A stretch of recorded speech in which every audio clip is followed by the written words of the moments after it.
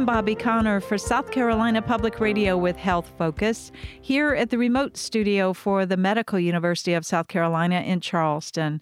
As mental health concerns have risen in recent years, there's a push for primary care doctors to provide more mental health care.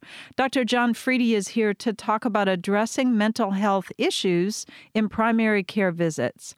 Dr. Freedy is a professor of family medicine, and he's a family medicine physician at MUSC. Dr. Freedy, how common is it these days really for mental health issues to be addressed during primary care visits or appointments?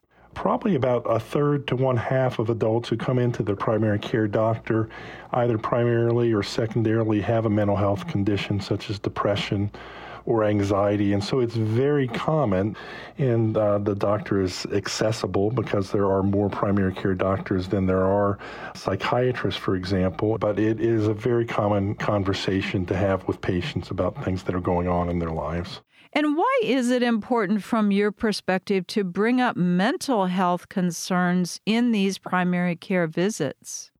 Quality of life is a big part of it, but oftentimes depression coexists with another problem, such as a chronic illness like diabetes, for example. And if you're not addressing the depression or anxiety, you won't get as good of control over the chronic health condition. And when a mental health issue like depression or anxiety comes up in a primary care visit, how do you check in and follow up and see if there's progress?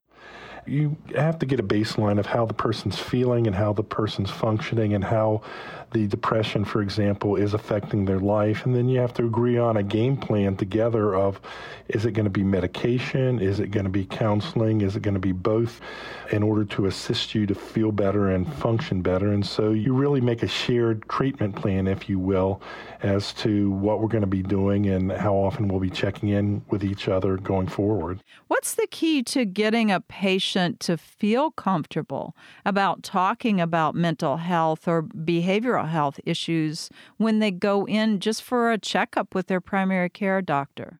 So the primary care doctor is trained and is oriented to form a trusting and lasting relationship with the patient and oftentimes with the patient's family. I think education and support is a big part of it.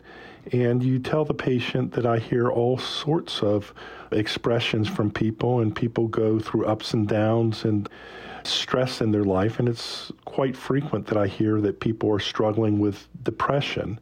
I wonder if that's going on in your life at this point in time.